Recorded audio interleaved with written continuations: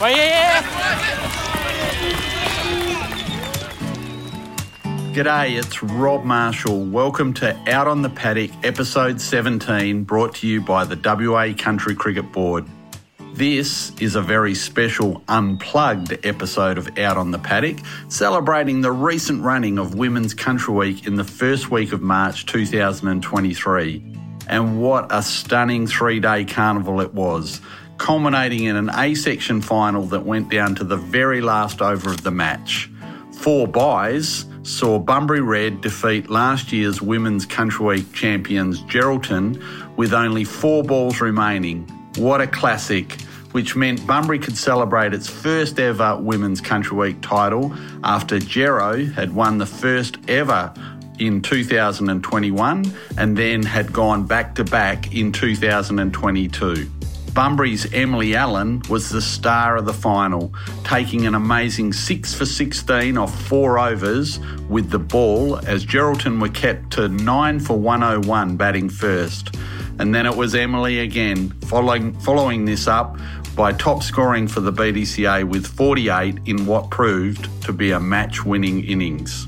The Southern Scorpions and Bunbury Blue made up the 4 teams competing in this year's Women's Country Week A section. The B section this year saw 2 teams from Bunbury, 2 from Peel, as well as a side from Geraldton and a side from West Pilbara. In another close affair, Geraldton number 2 just squeezed out the exciting team from West Pilbara to claim the B-grade title. What an amazing celebration of women's cricket was on display around the Bunbury and Busselton region over the March-long weekend. A huge shout out needs to go to the Bunbury Women's Country Week Organising Committee, headed up by Emma Jamieson, Lisa Norrish, Jason Reid and a host of other volunteers who did an amazing job. Women's Country Week and women's country cricket is alive and thriving in WA. This episode of Out on the Paddock is one captured live on the first evening of Women's Country Week at an event full of massive excitement with over 200 attendees packed into the Leschenault Sporting Association. A special panel of 4 inspiring women in cricket and in sport were brought together to create the theme Be Inspired, and it's your chance to now sit back and listen to these women as they tell their stories and journeys, in 2 cases, right to the very top of Australian cricket. We also hear from a regional woman who has little to do with cricket, but is doing nothing short of amazing things for women using a very different sport and combating domestic violence for women. So sit back and enjoy Unplugged, Women's Country Week Special Edition.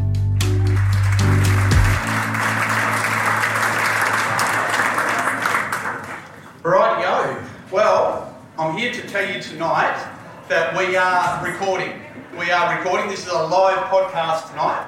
We are going to make this our next episode of Out on the Paddock. So any disclaimers, anybody who doesn't want to say anything, then you need to keep quiet. Otherwise, you're going to be there for the whole world to hear. But thank you for joining us tonight, for coming along. How good is this? As I said a couple of years ago, girls, don't underestimate what you are doing. You are creating history. You are doing things this weekend that nobody's ever done before. And it's so exciting for us as traditional cricket followers and watchers, and so exciting to see what you guys are achieving. It is absolutely phenomenal, that word. It's absolutely crazy. And we're so pleased that you have come from as far as Geraldton, the Pilbara, the Great Southern, the Wheat Belt to Bunbury. So put your hands together for everyone.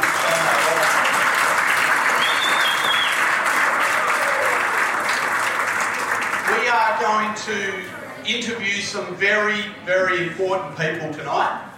So basically, these people are some of the most important people in WA cricket in some cases, and also we've got a person here tonight who I think will touch your heart with a charity that's very important to women across the world. So we're going to have a chat to Avril Fay, who is the chair of WA Cricket. I'm the chair of WA Country Cricket. You're the chair of WA Cricket.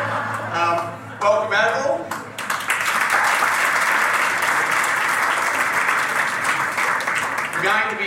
chat with a person who was named as one of the most influential out of 500 people in Western Australia only last year, and that is Russell Lindroth. Christina Matthews, we welcome. And you may not know the lady in pink, but Christy Hitchens is joining us tonight, and Christy has got a phenomenal... There we go, I nearly got it out. I'm going to have to practice that one, Christina. An unbelievable story to tell of a charity that I think you'll all engage with. But we'll hold that thought. So first of all, I want to have a chat with Christina. There's Christina Matthews. Okay, you only know... You know her as the CEO of WA Cricket, or the WACA, as we used to call it. But Christina is the most capped Test cricketer in Australian history. Did you know that? I think that's still the case, isn't it, Christina? Yeah, absolutely. So, incredible effort by Christina, 20 Tests. We'll dig more into that in a moment. She was capped number 100. I don't know how you engineered that, but that's something really special. She has also taken the most dismissals for Australia of any Australian Test women's player. I think you're just holding off Alessa Healy, correct? Or is she getting close-ish? She's nowhere near. No idea.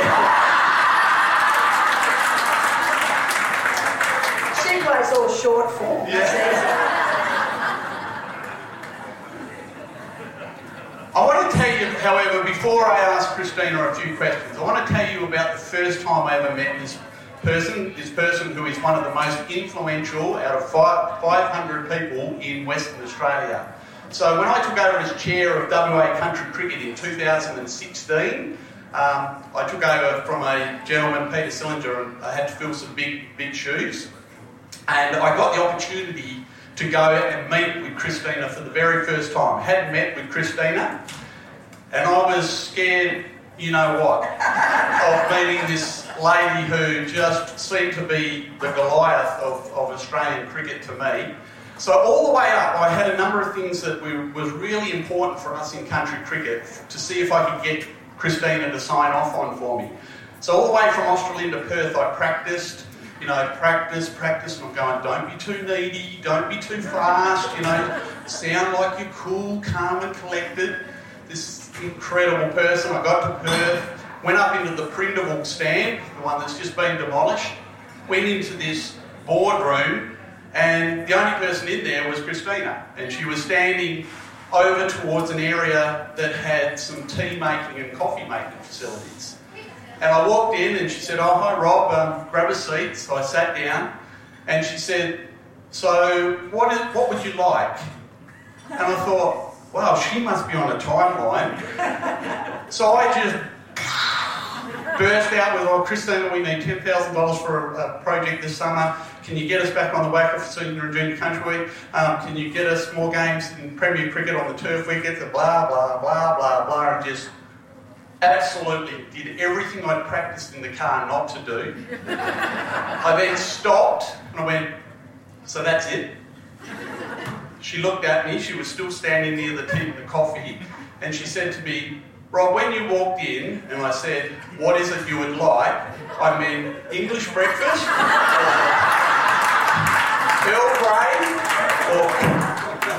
So, I just stood there and thought, I'm never going to be invited back again. I just said, Earl Grey, thanks.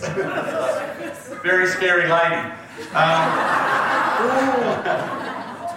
But Christina, looking at your phenomenal career up there, can you tell us probably the most important question first, is, especially for the girls here, what was it like playing in skirts and long socks pulled up to your knees? Excuse me, Rob, they're called culottes. Culottes, sorry. Okay. Very formal. Yeah. That's what you do when you're a lady, you wear culottes. Look, we didn't know any different, so that's how everybody had played before us. And strangely, it was Belinda Clark who forced the change. She was, when she became Australian captain, she made it her mission to get us moved out of culottes into pants. So, it was I'm glad we don't have to wear them now. But it was one of those things that mine actually, when I stood up, came down to my knees. I might as well have just had a full skirt on. And it wasn't great if you're a big diver, which I was, so everybody got to see your undies all the time. So we'll do a quick straw poll, girls. Would you like to go back to skirts and culottes? No, okay. I did say, because next Wednesday, our boys are playing in the one-day final, and it just happens to be International Women's Day. So we had a staff meeting last week, and Avril will tell you, sometimes I think I'm pretty funny, but most people don't think I am. Anyhow, I announced that in honour of International Women's Day, the boys would be wearing culottes.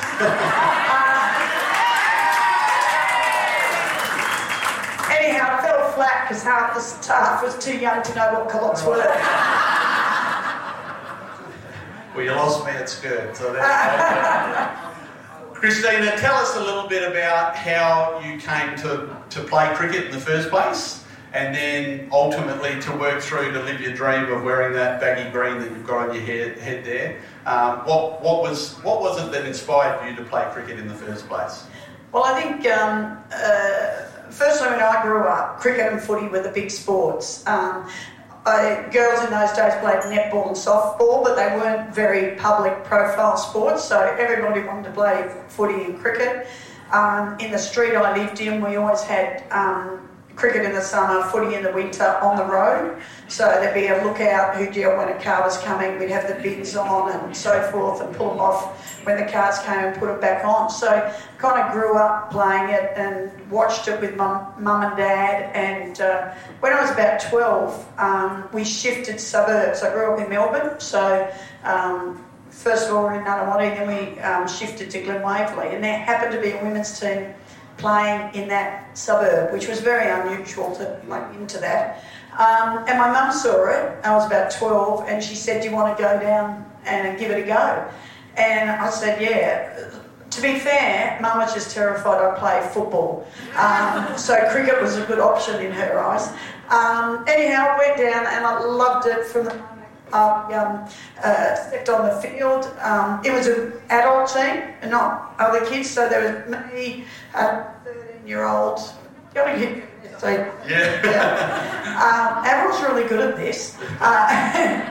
12, 13 and 14, and then the next youngest was 21. Wow.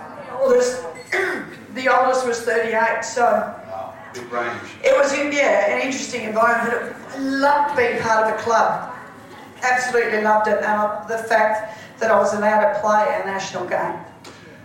But you were a wicket keeper?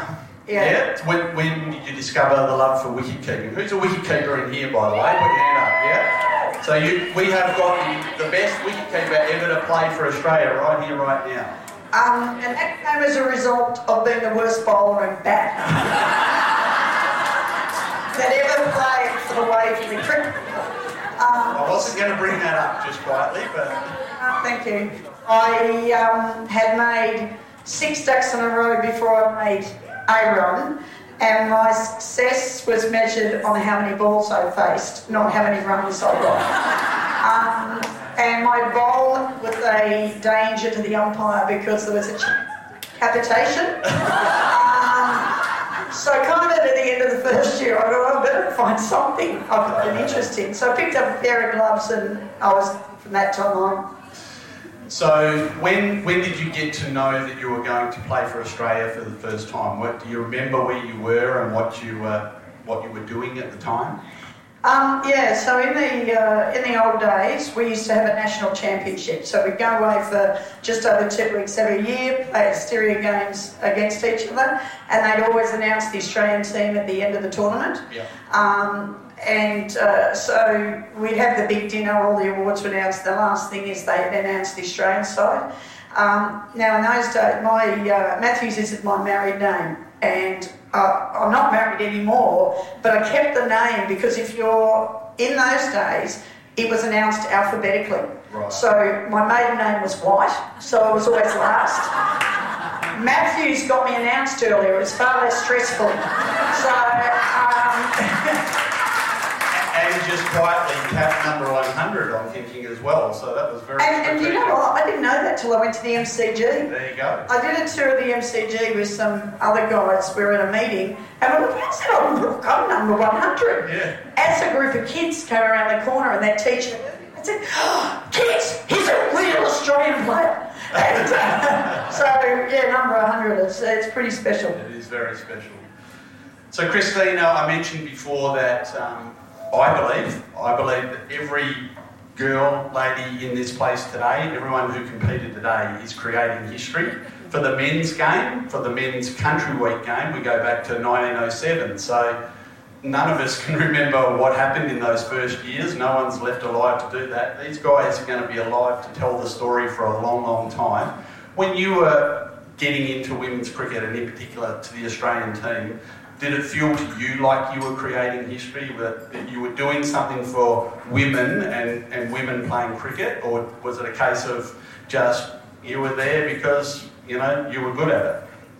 Oh no, I'm much more aware of that now. At the time, I was such an idiot. I'd seen an article in the Australian Women's Weekly when I was 15 about the Australian women's team going to England for the 1976 Ashes, I think it was. There was the sort of second keeper in the squad was only 16. And I thought, how good's that? That's only another year and that could be me. Well, 16 came and went. So I refocused my goals to be the oldest person to ever play for Australia. But I first had to get in the team to be able to be the oldest person. And I was just excited about playing for Australia. My first tour was to India. So I got to debut in another country, which was fantastic. But I honestly thought that we'd be just like the men. That you play for Australia, you're made. I'm going to be so famous, it's going to be fantastic. But no, I wasn't. But in India, if anyone's been to India, it's the most fabulous country. It's so diverse, but it's also mayhem. And we arrived in Delhi at 2 a.m. in the morning. Now, I had never eaten rice before I went to India. I was a very English background, meat and 3 veg, you know. We didn't go and get chocolates. That never happened. So we went there, and I went through the whole 6 weeks in India, didn't touch a bit of rice, because I'd never eaten it, so I wasn't going to start now. But when we got out of the airport, we got on the bus, and it was so humid, and we're driving down the street in our bus, and everybody's tooting, and I'm waving as if they knew us. No, they just tooted everybody. So then we turned up at our accommodation. I'm thinking, luxury Hilton. No, we went to the Delhi Stadium and were staying underneath, and we had army camp beds,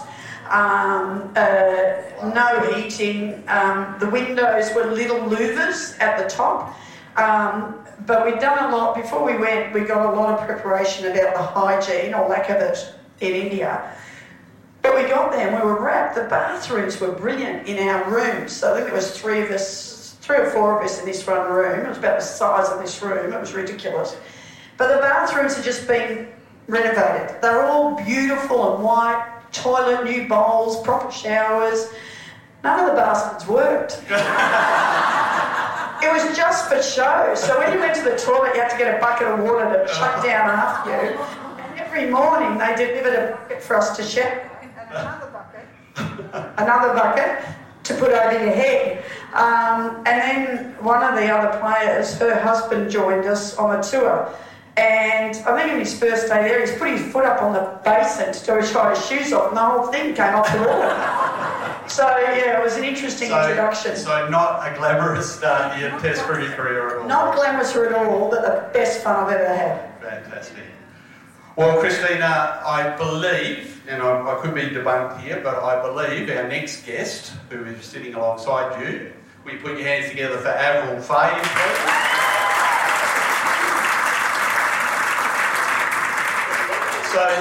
So there is a rumour going around, you can debunk this, both of you, there's a rumour going around that, Christina, your last Test match was Avril's first Test match, And you guys shared a room together, is that correct? How incredible is that? And can I tell you, she's been chair for what, 4 months now? Yep. She's paying me back every little bit. Because I've always been the elder. Now she's going, now you're my puppy. She also mentioned that you snort a lot, just quietly, but I'm just saying. You're getting me into trouble already. Yeah, right? sorry, Avril. Let's go through Avril's amazing career. Avril played Test cricket also, another incredibly phenomenal career. I'm going to get that word out if it takes me all night. Played Test cricket for Australia between 1995 and 2001. Avril is cap number 130, 6 Tests and 40 women's one-day internationals for Australia. She also played in the 1997 World Cup winning team. Now, I forgot to mention that also Christina played in the 1988 World Cup winning team.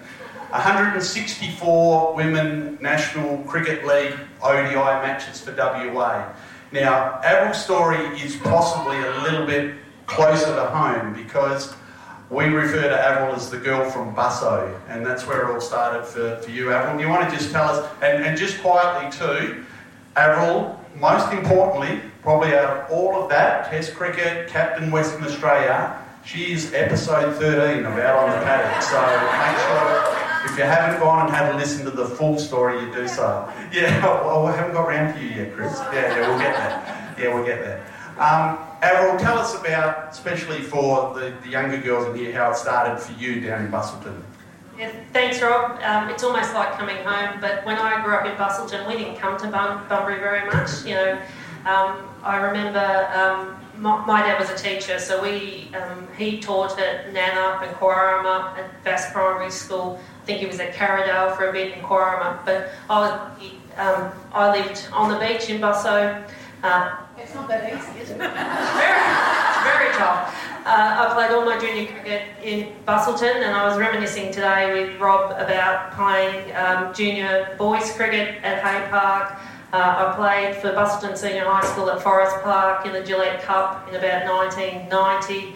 I think I might have even played T-ball at Hay Park. I see a T-ball diamond down there as well. So, yeah, It's great that we've brought country champs to Bunbury, and it's so fantastic to see the fact that Bunbury districts have got two grades going.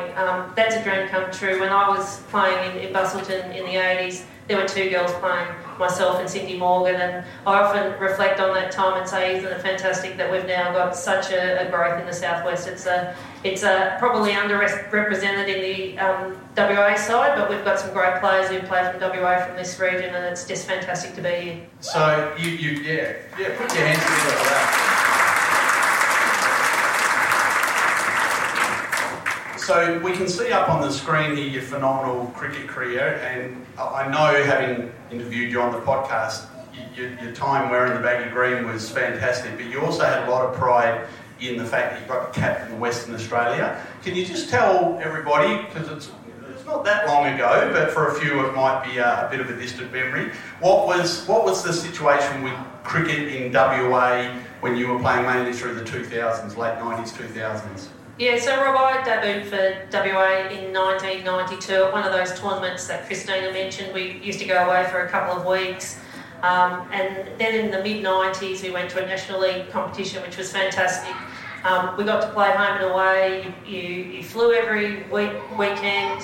It was a bit tough in those days. You played 2 50-over games Saturday, Sunday, so you'd fly in Friday night, you'd play Saturday, Sunday, you'd fly home Sunday night. Most of us rolled out of bed and went to work on Monday. But it was just for me, it was a brilliant time. I look at Ash Gardner now. She's in India. She's going to be playing tonight, I think, or tomorrow night in India. She's going to earn $500,000 for 3 weeks' work. Yeah, wow. I think I probably earned nothing for playing for WA for 20 years, but it was a brilliant time, and I don't begrudge those current players because I look at that photo now and I go, no wonder my back hurts. Yeah. But yeah, it was just a brilliant time to be playing. To captain WA was a great thrill. I managed to do that for 5 years, and yeah, it was just pretty tough at various times because as the captain, In those days, we were not getting a huge amount of support from WA Cricket, so you had to do a lot more work than potentially the players do now. But yeah, it was good times. And so on that point, what is your role now with WA Cricket, and where do you, I know that you've got a real passion for the women's game and for women in cricket. Do you want to just explain to everybody a little bit of what your role is now? So I'm the chair of WA Cricket, which means I'm Chris's boss. Yeah.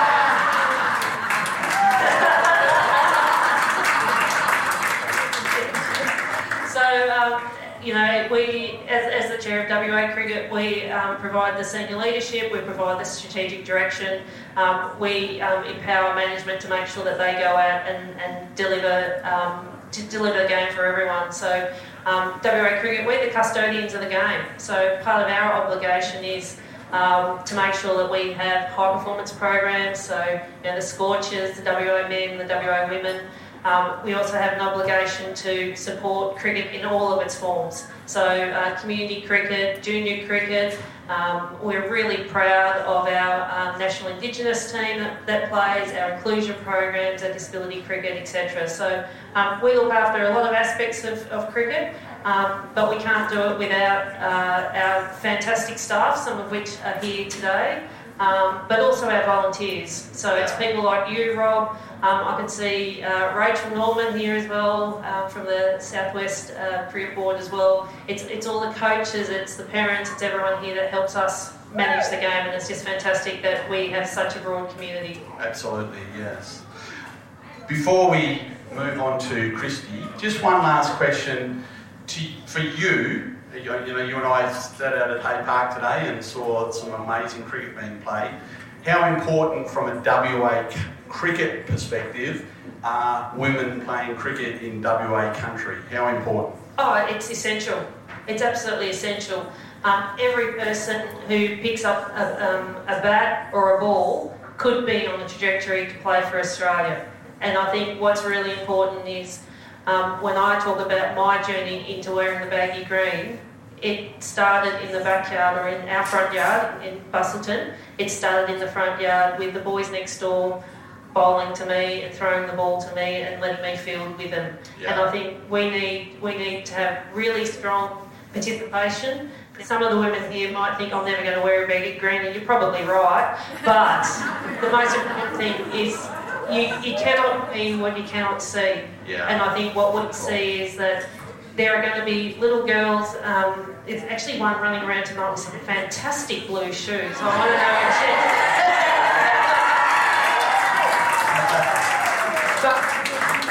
if she could get a baggy black to play for WA to go with those shoes. She might be getting a baggy green, but she'll get that because she has seen other women playing cricket at Hay Park or Forest Park, and that's what we need to put really into that. Great call. Well done. Well said.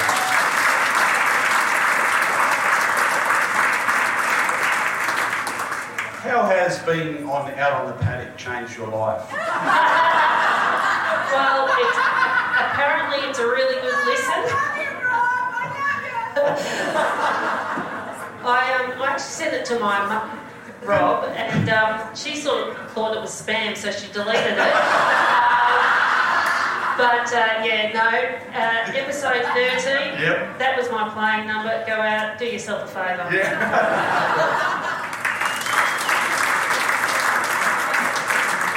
Now, we did have Shaney Waugh lined up to join us tonight. Unfortunately, through a number of reasons, Shaney wasn't able to join us at the last minute. But I still wanted to honour her, an exceptional sportswoman across a long period of time, pretty much 20 years, strutting the world on the world stage with golf. This is her today. In the blue and red of the BDCA, if you have a close look, she's just hit a 6 with a papa, that just calls out how incredible this lady is. So if you see Shaney tomorrow, give her a bit of a hug. She couldn't make it tonight. She desperately wanted to, but phenomenal career. We do proudly call her the girl from Bunbury, not the girl from Busso. And she also rates being episode 12 of Out on the Paddock pretty highly. So if you see Shaney or play against Shaney, give her a cuddle because she is an amazing lady in her own right, amazing woman in sport and amazing role model for women in sport as well. But we just a warning, Rob, for those men here who actually don't know Shani, please don't run up and hug her. Good call, sorry. So Christina's kind of my boss, so sorry. Yeah, I'm in trouble tomorrow. Let's get to our last guest. And some of you may know Christy, some of you may not know Christy. Beautiful pink top, by the way, Christy, loving your top tonight. We have asked Christy to come along tonight because we've heard from two ladies who have clearly inspired us all in the game of cricket. Christy, I don't think has played a lot of cricket in her career. Binning up Beach. Binning up Beach, yes. So we proudly call Christy the girl from Binno because, but not for cricket reasons. Christy, before I start, that photo up there, I reckon if I tried to do that, I'd snap in half. But that is an incredible photo just in its own right, and I reckon that's binning up behind you there, I'm guessing. No? Okay, I got that one wrong. Should have asked before I went up. So, Christy, obviously, I'm guessing you're into martial arts. So, this is a sports evening, and we're obviously talking a lot of cricket, but how did you get into martial arts for a start? I was a bit of a late bloomer with martial arts. I'd been watching my son train in Taekwondo for about 5 years. He'd been doing it. I turned 40. I don't think that had anything to do with it. Yeah. I needed a new challenge. I was egged on by a few other people at the club, so I decided to join him on the floor. I felt like the Jolly Green Giant. I felt very uncoordinated when I first started. Certainly couldn't do that when I first started. It was just the beginning of an amazing journey. So, Christy, you are the founder of something we now know as the Pink Belt Project.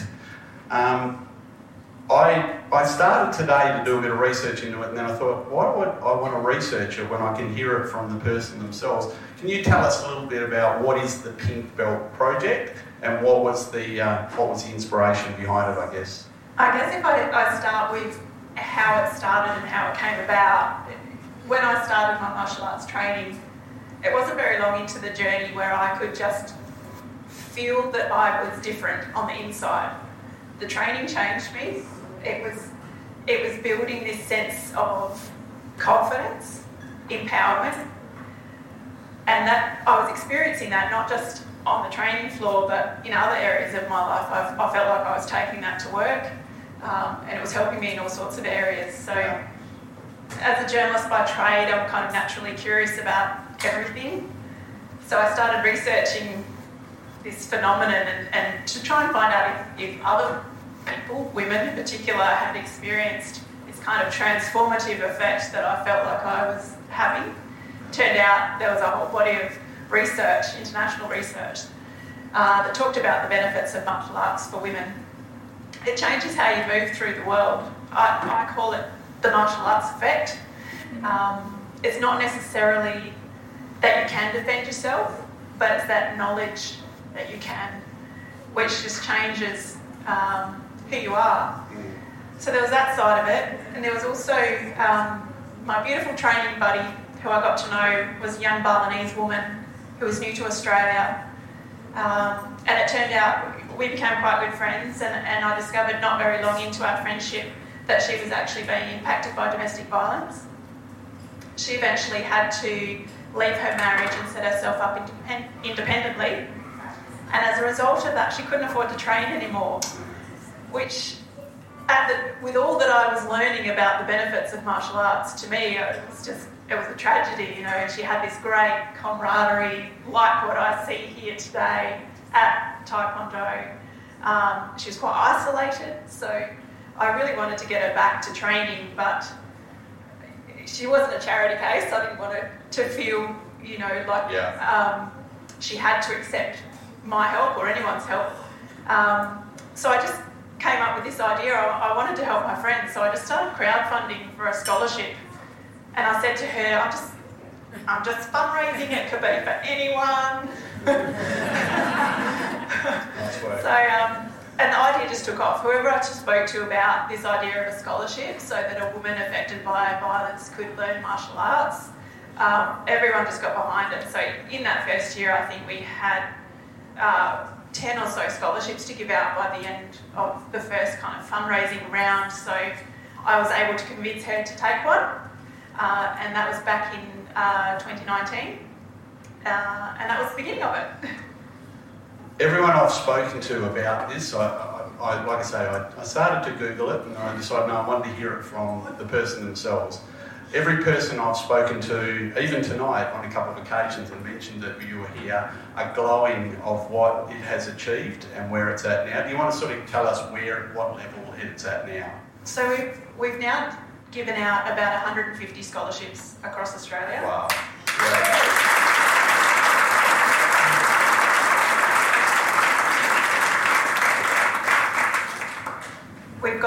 We call them Pink Belt Supporter Clubs. So they're martial arts clubs who come on board and offer to sponsor a scholarship at their club, and we've got them in every state and territory of Australia. And we've now got a couple in the UK and one in Canada. Wow.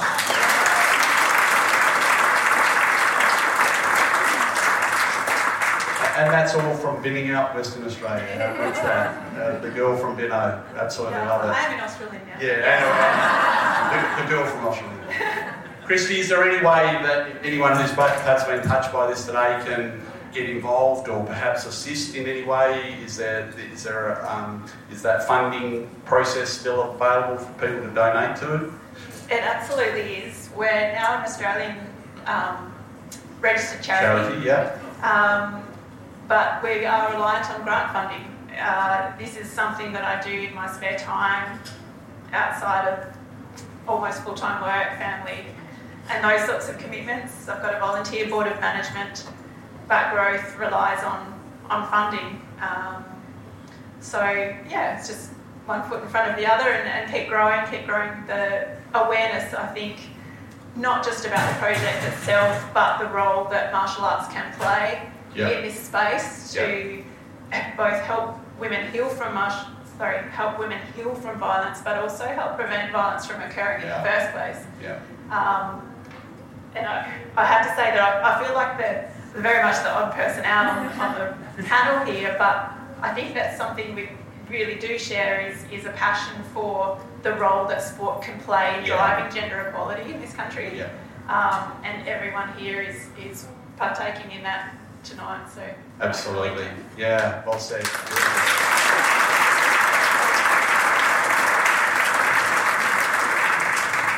Just finally, your website, if people do want to go and find out a little bit more, do you want to just tell us that? Please do. pinkbelt.com.au. pinkbelt.com.au. So go and check it out, guys. An amazing initiative from somebody who has a passion for a sport. It might not be the sport that we all play, but it is an amazing passion and has harnessed that to do something incredible in the sports space here, and not only in WA, but now, as you heard, from across Australia and international as well. So congratulations, Christy. Will you put your hands together again for Christy?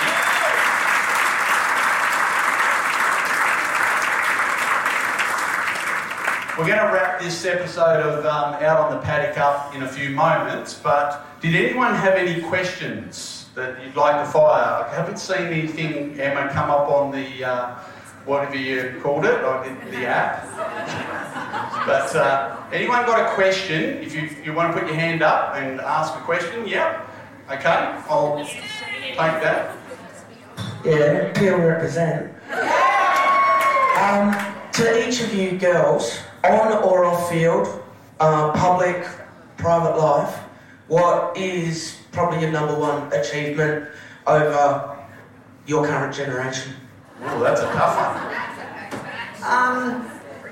I think my number one achievement is probably creating genuine inclusivity within WA cricket. Proving that one group doesn't suffer if you lift up another. You lift up one, you lift up all. And if we stick to that principle, no one misses out. And so I'm proud that's what we're doing at WA Cricket. Beautiful.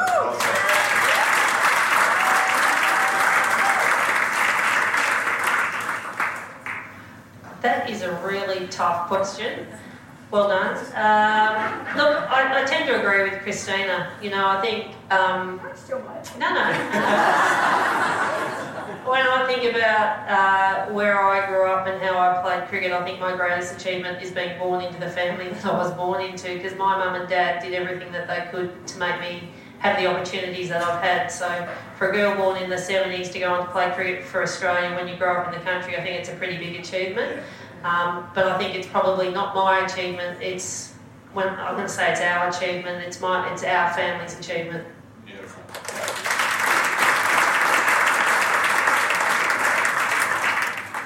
I think the politically correct thing to say is my biggest achievement is my children, but since they're not here... Your husband's here though. Yeah. He doesn't count. No.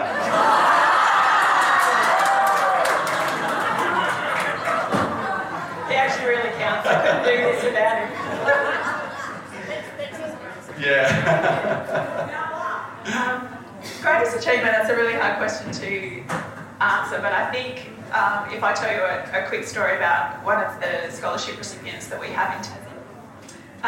She started Taekwondo as a young person and she became a black belt, but later in life she found herself in a violent relationship and she found the courage to leave that relationship once she had a child. That child later on began Taekwondo, so she found herself sitting on the sidelines and heard about the Pink Belt Project. So she took a scholarship and she used that year of the scholarship in her mind to earn back that black belt. Right. She didn't need to, but she felt ashamed that she found herself in the position she'd been in, even though she had a black belt. So in her mind, she earned back her black belt while doing her Pink Belt scholarship. She's now been made head instructor of the branch of her club that she trains at. She's taken on a guest speaking role right around Tasmania, talking about her story and the work of Pink Belt Project. And she's just taken on her first Pink Belt scholarship recipient. Fantastic.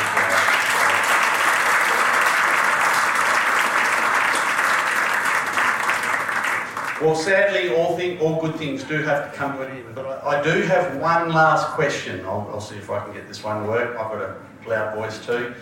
It's a question from a guy some of you may know. His name is Mark Howard from Fox Sports. It's a question that he's asked me to ask the panellists tonight. I text with him on occasions. And it's a question that is very important to make sure we understand your position on this. We need to know because it divides people, it divides nations. The question is, of course, Christy Hitchens, do you have pineapple on pizza or not?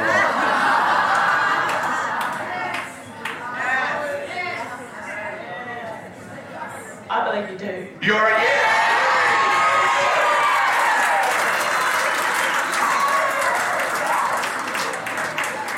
Well, Christina, all I can say is, if you respond to the negatory on this one, I think you've just heard from the populace, but do you have pineapple on pizza, Christina Matthews? Well, the strange thing about this is I don't understand why it's a question, because of course you do.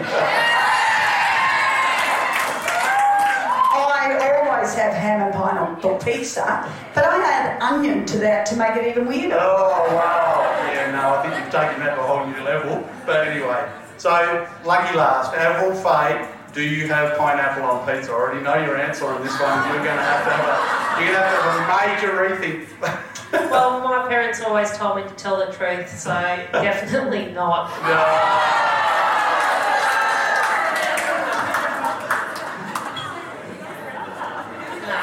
Sweet and savoury, leave the pineapple alone. Controversial to the end, Avril. Guys, will you absolutely join me? The committee wanted this to be called Be Inspired. I'm certainly been inspired. Thank you for your stories. Thank you for, in particular, Christine and Avril, for all that you're doing for all of us in this room. We really, really appreciate it. Christine, I will come and have another cup of tea with you sometime, and I will go to English breakfast. Thanks. But will you put your hands together first of all for Avril and Christine?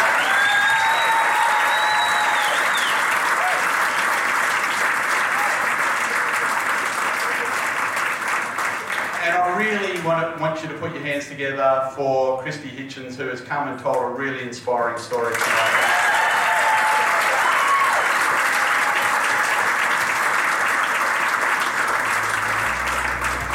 And finally, in my best podcast voice, thank you for joining us all today on Out on the Paddock. We'll see you again on the next